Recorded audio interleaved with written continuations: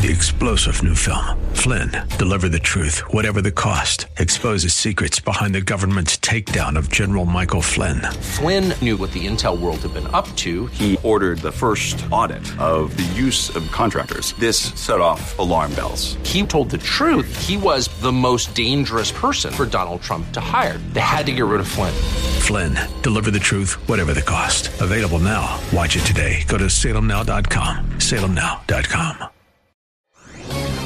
This is Albert Mohler for townhall.com. Theo Hobson, a liberal British thinker, defines a moral revolution this way. That which was repudiated must be celebrated. That which was celebrated must be repudiated. And those who will not celebrate must themselves be repudiated.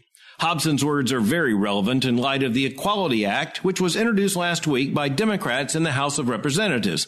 As we watch the advance of the full array of LGBTQ plus issues, sometimes the law is the last to change, not the first. Higher education and entertainment, of course, have come first. They changed first.